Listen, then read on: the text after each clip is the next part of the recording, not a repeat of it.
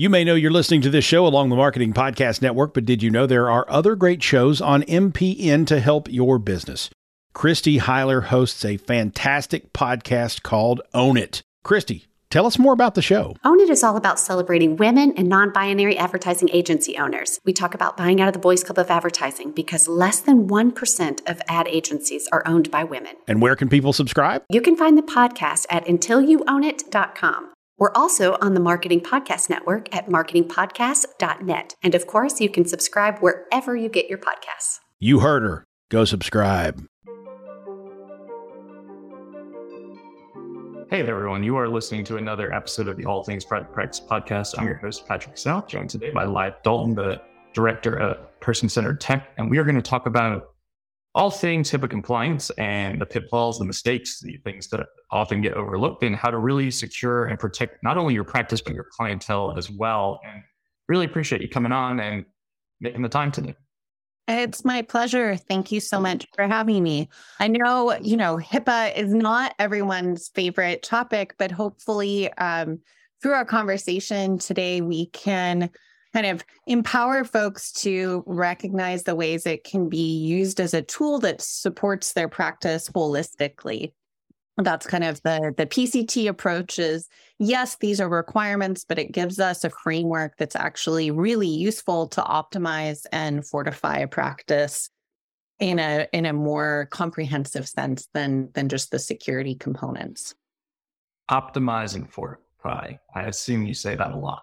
Good tagline for sure. And probably when my VA is going through, she's like, that's going to be the episode title. Okay, check. So I like that you frame it that way, though, because I think you're right. Like, HIPAA compliance is certainly not a sexy topic to talk about, but ultimately it is so important. And I know just because I moderate a Facebook group of like 10,000 therapists in practice, like HIPAA compliance questions come up all the time. And I think that person-centered tech, personally, in my opinion, has always been like the standout in terms of how y'all show up and talk about compliance, how you support practitioners, how you're very mission-focused and driven to protect client information. And I think it's got to be both sides and the best of both worlds. But really, in reality, like a lot of practitioners just don't really fully understand it, even to this day when you may have signed some paperwork, you may have a HIPAA compliant doc in your repertoire, you may send it out. But at the end of the day, you're like, I don't know if my email is HIPAA compliant. I don't know if that has to be. I don't know if this is. And like the questions go on and on. So yeah, feel free to take it away with whatever feels most important. Yeah. So I think one concept that we have found is really useful in kind of being like the cornerstone or touchstone for folks in making the rest of the HIPAA puzzle pieces fall into place is the concept of your security circle in your practice, right? So your security circle is comprised of the systems, like the services that are in your tech stack that provide for meeting functionality needs, like operationally, internally, but also for client care delivery, most importantly, in client communication, the devices that you use to access those systems, the workforce in your practice, and then also the business associates who are outside your practice but are providing services to your practice. So it's all the combination of those systems should be comprising your security circle, which is what are the appropriate places for handling client information, protected health information. And if we have a clear concept of what needs to be within our circle, then we can construct a solid circle and want to keep its perimeter intact. Don't want it to get porous, right? And so if we are always going back to this idea of when trying to select a new service or onboarding a new team member, if it is based on, is this going to fit within my security circle? Is this going to support its integrity? Is it going to meet my needs and client needs? And kind of what the ability to construct a solid security circle for your practice or a walled garden kind of is predicated on is having a thorough and accurate understanding of what constitutes protected health information, right? Because that's what we have to keep within the circle. That's what we're entrusted with protecting. And we're entrusted with protecting that not just because of the HIPAA requirements, but also, and very importantly, because of all of the ethics codes and standards that therapists are subject to. And, the different codes vary in terms of how explicit they are, but all of them address protecting client information and electronic client information, and can even get more specific in terms of, encryption and how to protect that information. But it's important for all providers, whether you are in fact a HIPAA covered entity or not. And I actually find that HIPAA requirements and the kind of conceptual framework it provides ends up being a really useful tool to meet those ethical requirements as well. So it can work synergistically. So now that I've said that kind of all roads lead back to having an accurate understanding of what constitutes PHI, I should probably talk about what that definition or recipe is. So essentially, protected health information is personally identifying info plus health info, where health info is about any healthcare services or payment for healthcare services, past, present, or future. And that future is really the kicker here too, because one of the misconceptions that folks have is that PHI only becomes PHI once the clinician-client or provider-patient relationship is established. So that means if that's how you're approaching your security circle or defining when info needs to be within your security circle, you're missing the mark, right? That means you're not thinking about things like having your contact form on your website secured, or how you're managing, the initial contact problem. So the understanding that anytime you as a healthcare provider hold any identifying information of clients or prospective clients, that is protected health information. And it doesn't have to, and HHS and the OCR, Office of Civil Rights, who are the HIPAA administrators, have actually recently kind of further clarified how stringent the threshold is for when just holding an identifier, just a phone number or an IP address. If you as a healthcare provider, as a HIPAA covered entity are holding that, it is PHI. So when someone submits a, initial contact inquiry through your contact form, even if they're not writing, I have depression and this is what I'm seeking care for, and here's kind of the context that's bringing me to reach out, even if it's just their name and email address, that's PHI. So it needs to be pulled within the circle. Yeah. And I think that, one, I love all the imagery, and I love the way that you're talking about this, because it makes it more tangible and digestible. I think, in a topic that often even is misspelled in terms of acronym words, HIPAA. Yes. Therapists, please don't spell it HIPAA. Yes. Nothing makes me cringe more. But nevertheless. Oh, I lost your audio.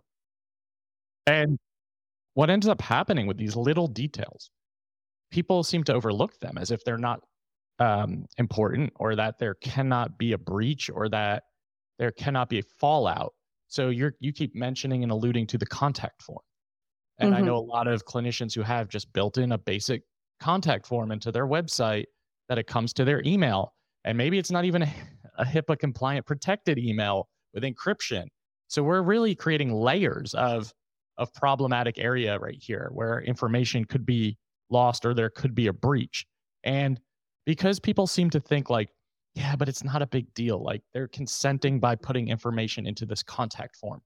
Can you talk a little bit about what a potential breach for something like that looks like and what that could create in your practice? Mm-hmm. Absolutely. Well, I mean, part of it is that if you are handing over client information to service providers, so the service that's providing the contact form functionality, your email service provider, you suddenly have taken clients' protected health information and put it into systems where there aren't safeguards and assurances that all of the safeguards that are required to be in place to protect that are in fact in place. And furthermore, you then, if you don't have a HIPAA business associate agreement with the service provider, you're violating the HIPAA business associate rule. You aren't upholding the ethical standards as well, because you need to be vetting who you are sharing client info with. So that is technically a violation of the HIPAA standards and also really the ethics standards. And we have seen that's one of the most common violations that occurs, is not having business associate agreements in place when a business associate relationship is present with a service provider. And it is one of the most frequently kind of penalized violations as well. And so there is real risk exposure. And of course, it can range from small. Normally, when we're talking with solo practitioners, there is no such thing as the HIPAA police, right? And that's also a misconception that I think ends up creating a lot of fear that's not adaptive. We want folks to see the value and benefit in the compliance process and what it provides to them in terms of, security as well for your practice and ability to continue to operate. We'd like to say CYA is self-care, right? And that peace of mind then frees you up to focus on client care, which is why you became a therapist, not to jump through regulatory hoops or be lying awake at night thinking, oh no, I don't know if I'm doing this right, if I've got risk exposure. It's just better to know that you have your bases covered, and then that frees up a lot of capacity. So we don't want to be trying to mobilize folks to engage the compliance process out of fear of fines or penalties. The reality is that what we typically see for solo practitioners and even group practices, but a little less so with group practices, is that in the instance of being found to have had a HIPAA violation or have a breach that you need to report, typically the response is going to be requiring that you get in compliance, in full documented compliance. Do you have a, quote, thorough and accurate HIPAA security risk analysis? Do you have a risk mitigation plan that you are implementing? Do you have written policies, security policies and procedures that specify how your practice is meeting each of the applicable standards? So it's typically remedial unless it's, willingly, intentionally negligent and malicious. But it does have consequences, and the consequences that are, I think, even more impactful than having to go through the process of, discovering there was a breach, filing a breach report, and all the angst that generates, is having to notify clients that their information has not been secured according to the obligations that you have told them you are subject to and that you're upholding. And that breaks trust, right? And that's a crucial element in having an effective therapeutic alliance. So I think it's a lot more mobilizing to engage the compliance process if we're thinking about it in terms of, I don't want to break trust with clients. I don't want to have to tell them that actions I took or lack of actions have resulted in their information being compromised.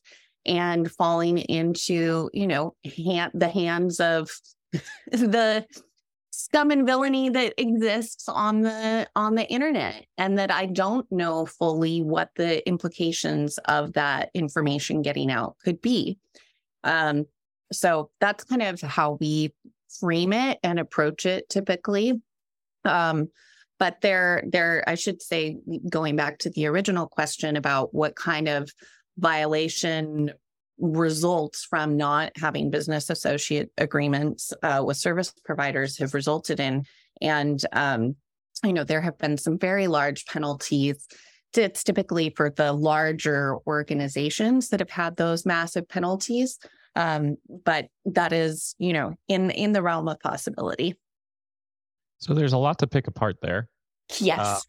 And one thing I want to say is so what I'm hearing you say, right, very therapeutic term to use, that it's just being proactive so that you don't have to get this email, you have to create this plan, you have to do this thing, you have to notify your clients, right? Mm-hmm. And ultimately, what you're also doing, when you mention trust, a breach of trust, when you have to tell your client, hey, this is what happened because of whatever the reason may be, it's almost like when you get that email from, hey, your credit card information was breached on X amount of sites, or hey, your personal data was breached on X amount of sites. And you're like, fuck, okay, Yeah. now what do I do? And it creates panic and anxiety unnecessarily that could have been prevented. And it can create therapeutic rupture. Do you think that a lot of the times it's more of a mentality of this just isn't going to happen to me?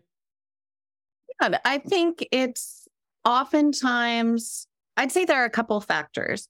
One is not understanding what the requirements are. There is confusion, and there are misconceptions or misinformation that really get propagated throughout the professional community as well. So that contributes to it.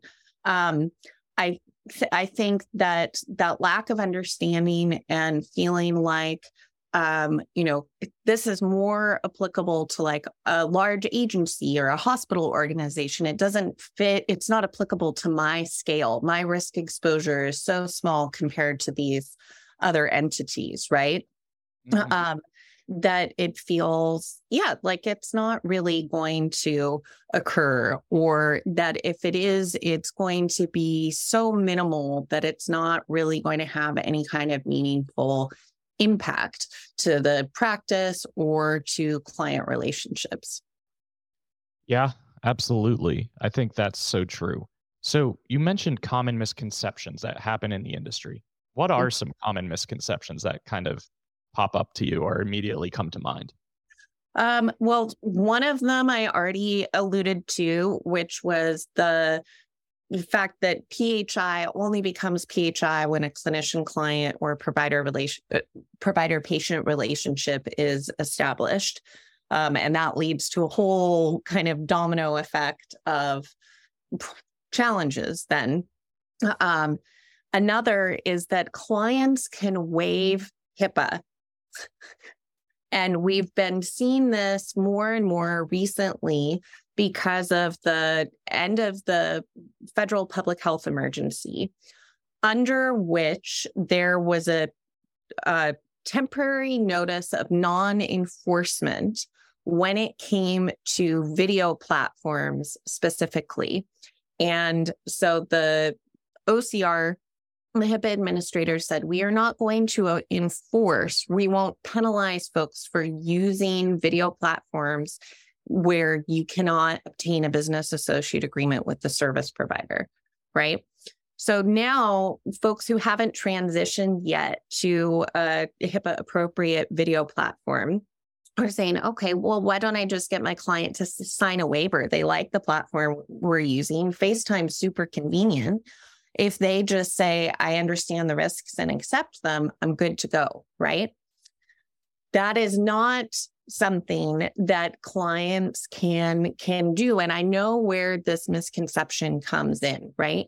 Because clients have the ability to request non-secure communications, or it's referred to as alternative communications in the HIPAA privacy rule. And that means that basically that the transmission security standard, which relates to encryption of data in motion, doesn't have to be met. And that requires request and that they be informed of the risks, but it's their info. They have the right to waive that if they are properly informed of the risks. And I should also note for folks who are going through the process of obtaining a request for non-secure communications from clients, it's really only an informed and an autonomous choice if you do have a secure communication method available to them. If your only options are non-secure communications, we've kind of got a problem there, right? So while clients can request that, they can never, ever waive the business associate rule, which applies to all HIPAA covered entities.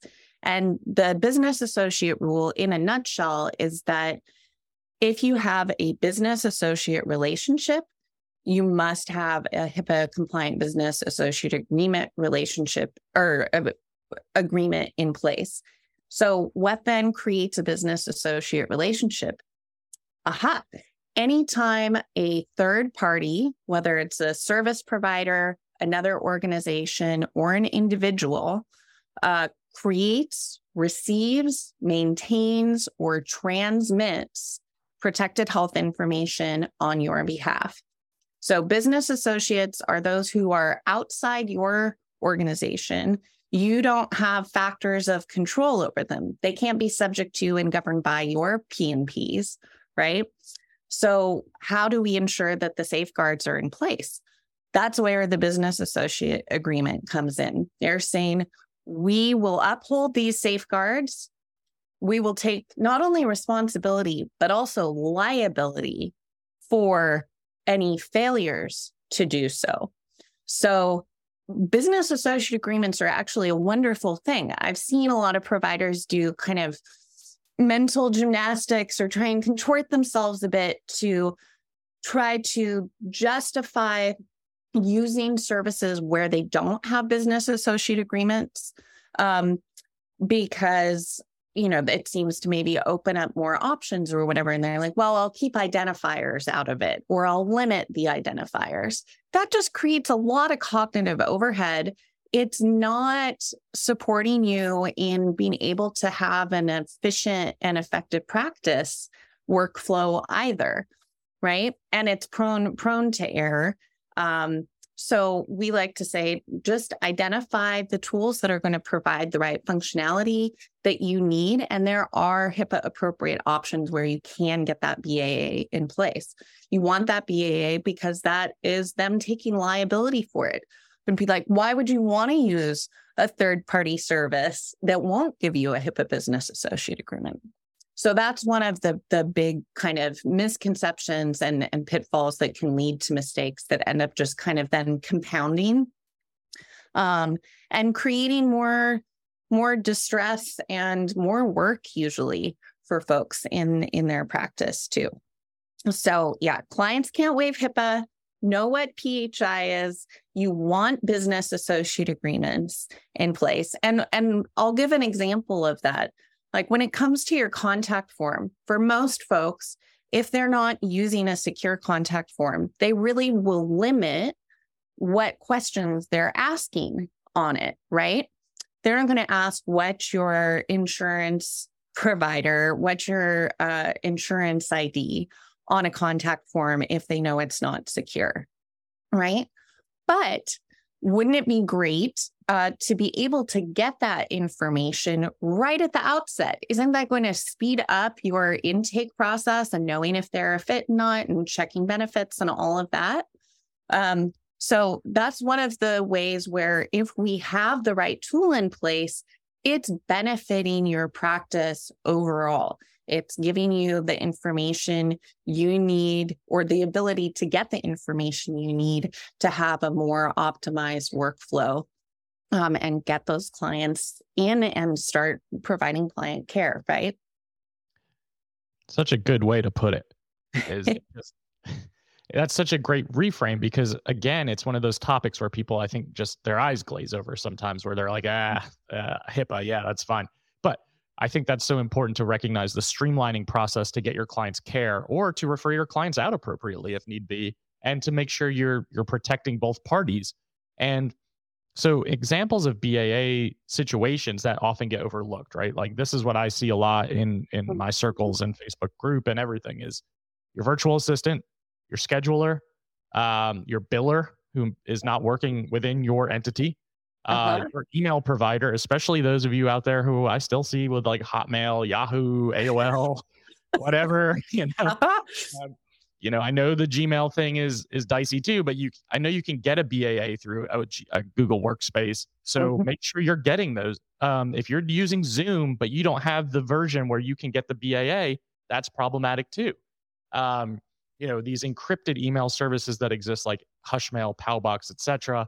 Why not go the extra mile and just obtain the service, even if it's $9 a month for Hushmail, instead of saying like, I'm going to go through, like you said, all these mental gymnastics to create a situation where I think I'm skirting the issue and I think I'm protecting the client information. Like, why not just have the peace of mind and pay the $9 instead of risking potential breach? That's something that I have never been able to come to terms with. And it's a simple fix.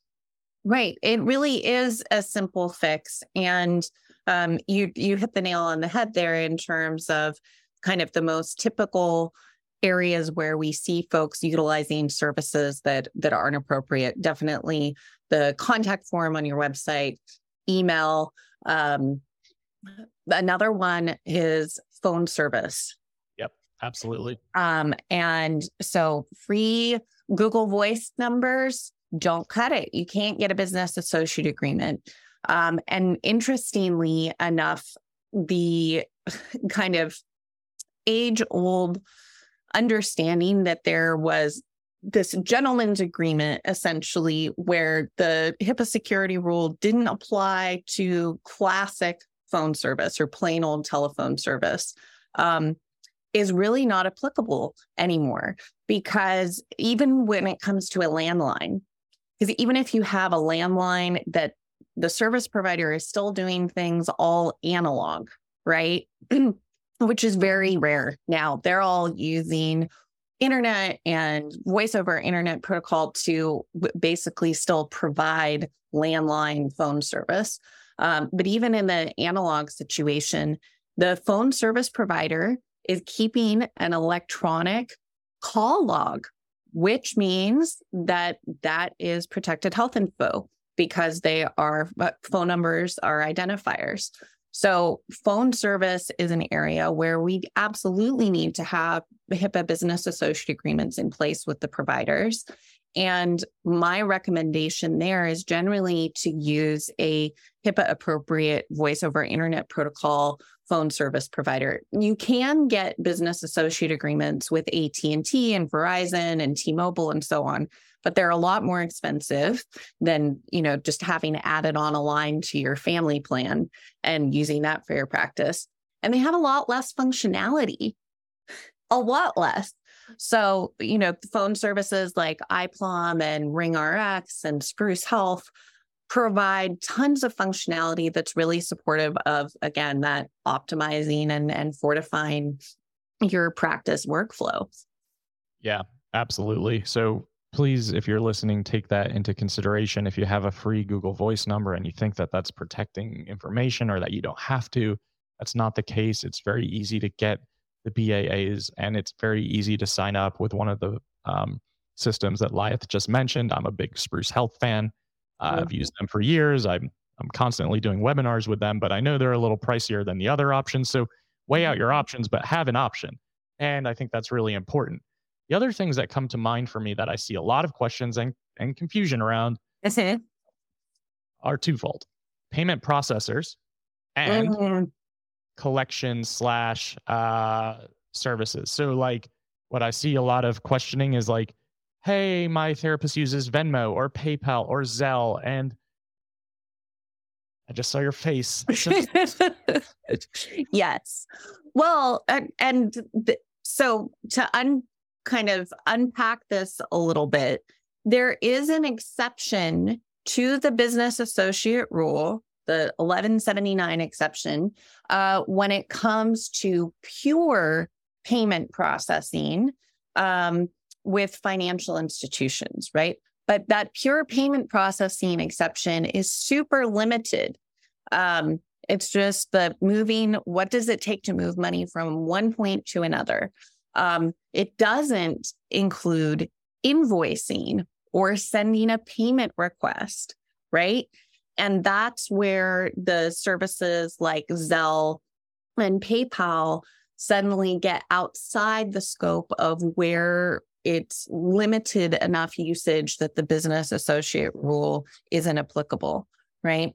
And I mean, Venmo was designed as a social media app first and foremost.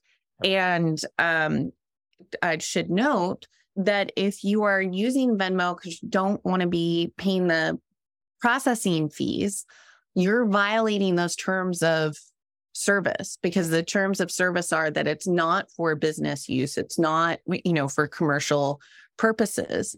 I mean, you can make your own decision on risk tolerance there, but it means you are in violation of their terms and conditions, and you're using something that's not appropriate for handling client money and payments. And there are tons of options that will provide a business associate agreement, so you don't have to use them in a limited way. So if you're using a standalone payment processing system, our go-to recommendation is going to be Square, because they provide a business associate agreement. So you can send invoices through it.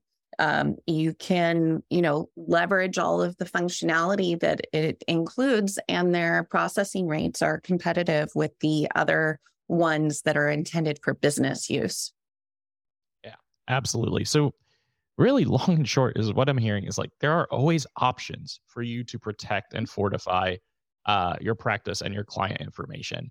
And if you're opting not to go the extra little step, then you are putting yourself and your practice at risk. Exactly.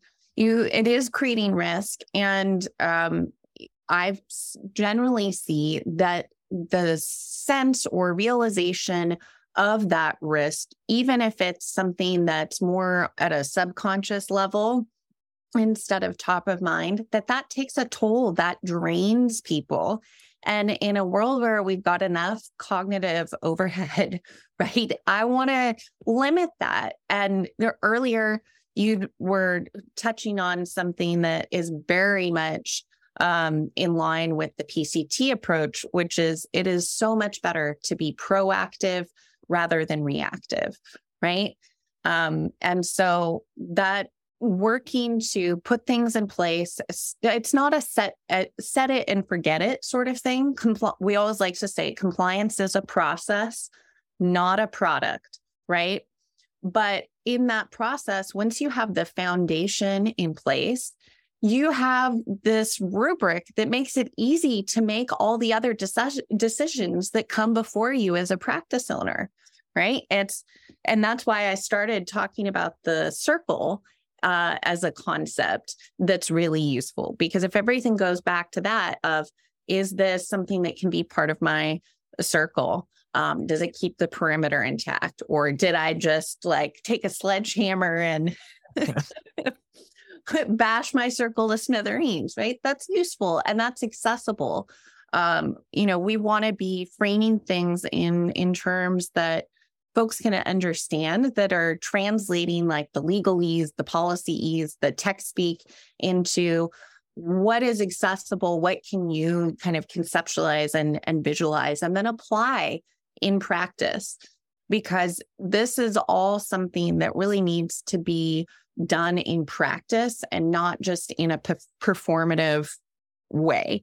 And by performative, I don't say that folks set out with an intention to perform compliance, but not really do it in practice, but that our usual ways of approaching it have been kind of, get a policy and procedure manual template from a colleague or another practice, maybe get a couple and you copy paste and create a new one, and do find and replace with your practice name, and then you file it away, right? And you're like, okay, I did the HIPAA manual thing, but it's not a living document that's guiding things, and it's not really specific to what your practice context is, how you're working with clients, what systems you're using. So it's not useful, and it does feel kind of arbitrary. And so if instead we're looking at how to make this that foundational piece that is just providing guidance and support and really holding folks through all of the other decisions and things they need to be making as a practice owner, it's a whole different landscape. Yeah, absolutely. It was such wonderful information and seriously helpful, tangible, action-oriented steps that we can start implementing immediately, especially if you're listening and you're like, oh shit, I don't have this stuff in place. Well, let's be proactive and get it in place and make sure that you're protecting yourself, your clients, your information, and your practices and all the hard work that you've put in to create them. I think that is really just wonderful, wonderful advice. And I hope that all of you can digest that and share that as well. Liath, thank you so much for coming on and just sharing so much helpful information. I definitely learned some stuff today and really, really excited to share this episode because I think this is one of those things that is just a constant conversation starter and it's being asked all the time. So to be able to just make it really clear and less murky and just like, hey, this is what it is, then I think that is helpful in so many different ways. So thank you so much for that. And please share where people can find what Person-Centered Tech is doing, because I think again, as I said before, one of my favorite resources in the industry by far. Oh, well, thank you so much. And we honestly feel really privileged to be able to provide the resources and support that we do. Helping the helpers is something we're passionate about, and our team is comprised of helpers themselves. So that is part of why we approach things the way that we do. So Person-Centered Tech and all of our resources and support can be found at personcenteredtech.com. We have a set of resources for solo practitioners and for group practices, because those practice contexts mean that, kind of the scale and scope of things looks a little bit different. So we have something that's specific for each practice context. We have continuing education trainings. We perform HIPAA security risk analyses and risk mitigation planning. We have customizable policy and procedure templates that we work with you to customize for your practice. And then a resource that's extremely helpful for a lot of folks, especially in our current practice context, are our device security and remote workspace security resources. And I'll spare the whole overview of what those entail, but should kind of add that one of the mistakes that I mentioned or forgot to mention earlier relates to device security. And that is that folks can easily think because they're not, storing notes locally on their actual computer, they're keeping it in a cloud-based system, that device security isn't really a consideration or something they need to be managing if everything is cloud-based, right? That isn't true. We need to be making sure that any device that ever accesses a system that contains client info is secured. And that's easy to do. So that's one of the resources that we have as well. So check out personcenteredtech.com. And if you click on the Start Here tab in the top navigation, it'll take you either on the solo practitioner path or the group practice leader path and get you to the resources that you want. Absolutely fantastic. And all of that stuff will be in the show notes for everyone to easily access as well. Liath, thank you so much for coming on and making the time. This was a really great conversation today, and I'm really happy we got to have it. Thank you. It's my pleasure. And thank you so much for the invitation. To everyone listening to the All Things Private Practice podcast, new episodes are out every single Sunday on all major podcast platforms. Like, download, subscribe, and share. Doubt yourself, do it anyway. We'll see you next week. Thanks, everyone. You may know you're listening to this show along the Marketing Podcast Network, but did you know there are other great shows on MPN to help your business? Robbie Samuels hosts the On the Schmooze podcast. Robbie, tell listeners what to expect from the show. Since 2015, I've interviewed entrepreneurs who overcame challenges to achieve success in their field or industry. Tune in to On the Schmooze to listen as I ask deep questions to elicit untold stories about leadership and networking. And where can people subscribe? Find the show at ontheschmooze.com or on marketingpodcast.net, or just search for it wherever you get your podcasts. You heard them. Go subscribe. This podcast is heard along the Marketing Podcast Network. For more great marketing podcasts, visit marketingpodcasts.net.